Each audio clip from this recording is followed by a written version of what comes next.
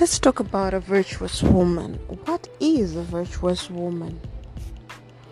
When you're looking at virtue, what are we talking about? I'll start off with a guideline from the Bible. Proverbs 31 is the standard of what we call a virtuous woman. A virtuous woman who can find. We are all too familiar with the Proverbs 31 verse, and we all strive to be wives, mothers, women, just like her. It is just that lofty goal, I think, that all of us want to attain. But there's another woman that we should seek to be like.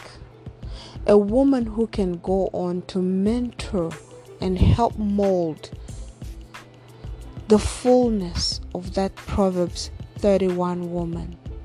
She is the Titus 2 woman.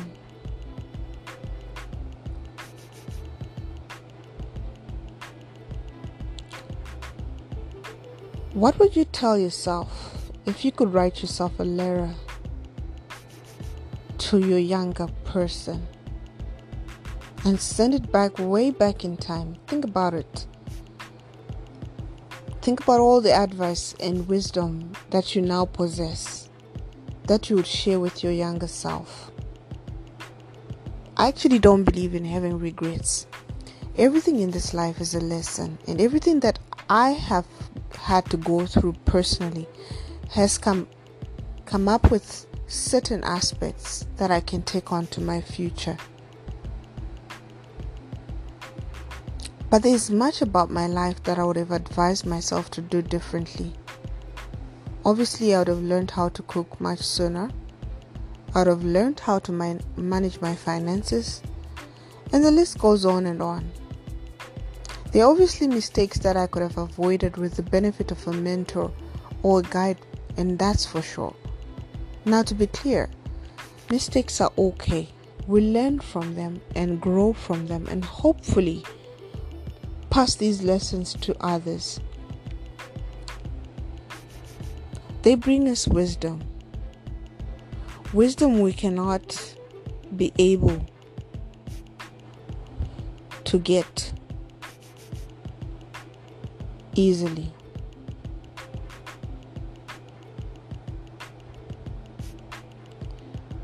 The word virtuous in Hebrew means chayil, which means strength, might, efficiency, wealth, army. It means power and might. A virtuous woman is powerful. Many people hear of the Proverbs 31 verse and think of virtue as we know it in English. We think of it in terms of purity and high moral standards. But that is not what the word means in its original form. It describes the strength of an army. She is strong, she is efficient, she has wealth, which may not necessarily be monetary, and she's a tough lady. So we so often think of how a Christian woman should conduct herself. But this chapter was written not about a Christian woman. They did not exist at that time. A virtuous woman in the Jewish context meant a wife and a mother. I point this out for one reason. Judaism is a matriarchal society. Let's get back on how we can become Titus 2 women. The first thing that you need to do is to recognize that we are different. And being different doesn't mean less than. We hear so much about the Bible speaking of how a woman is to be meek and mild, how she's to be obedient to her husband, and all of this is true. But these behaviors and standards do not come from a place of weakness or of men wanting to control their wives. Judaism in some way reveres the woman. In fact, Jewishness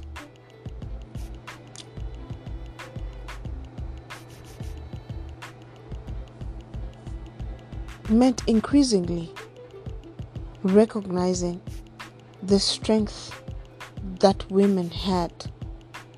Who can find a virtuous woman? For her price is far above rubies. Proverbs 31 verse 10.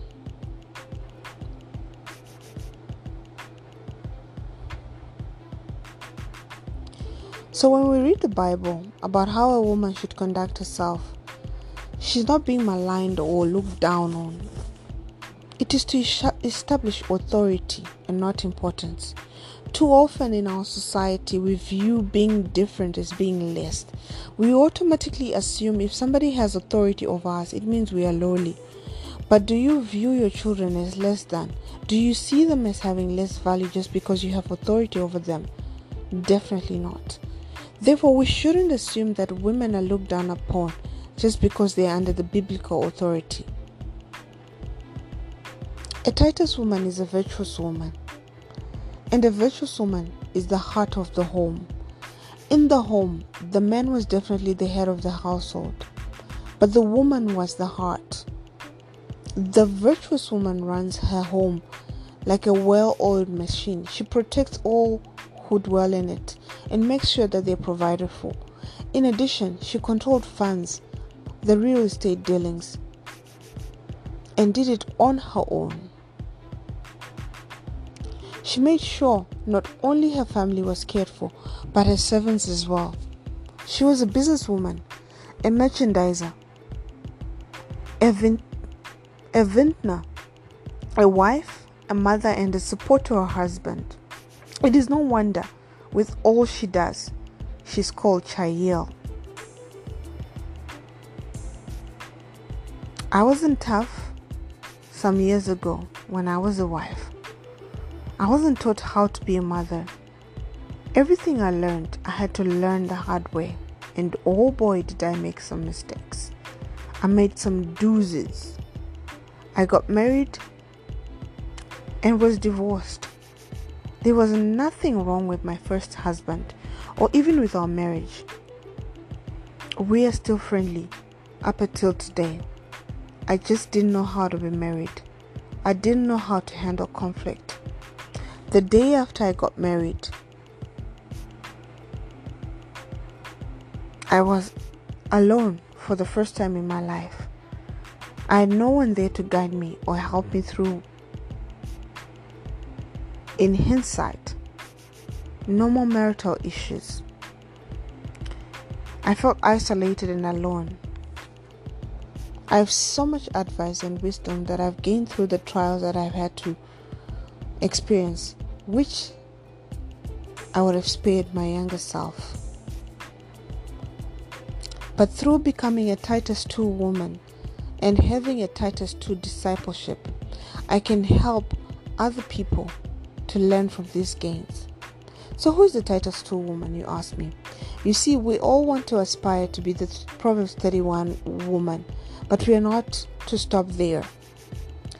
Some see that as the end game, which is the crowning achievement. Oh, I've become the Proverbs 31 wife. But that's not it.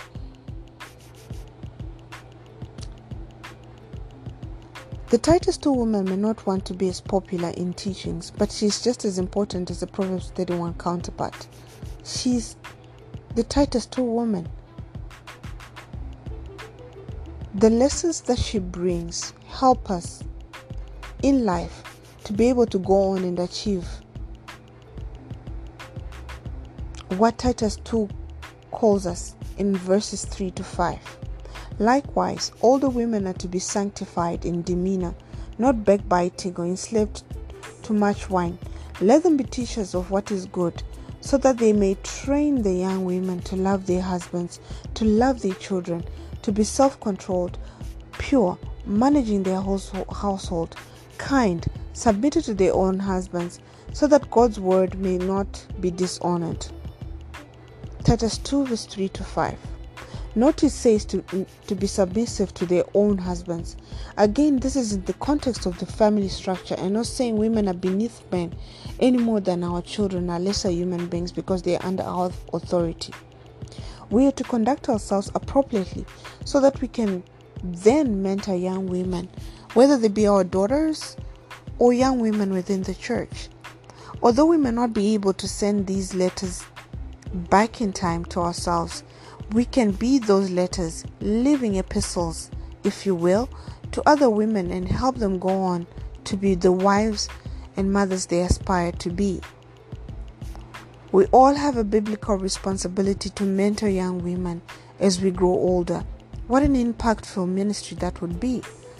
God has called us to be Titus 2 women. If I'm not actively mentoring women of faith, if I'm not actively teaching young women and girls what I have learned from my mistakes, and I sit back and watch them make those same mistakes, then not only have I failed to be obedient to the word, but all those lessons I have learned benefit none but me. Even worse, someone could experience a hardship and I could have possibly helped prevent. It is difficult to open up and share our failures. Your failures as a wife, a mother, and a daughter. It's very tough to do. But those failures, those mistakes come with invaluable wisdom gained. Our mistakes are not in vain. They could be simple mistakes, and mistakes are okay. As I said, our mistakes are not in vain. We all learn from them. There is nothing wrong with young women making them. We have a biblical mandate to teach them the ways of the word.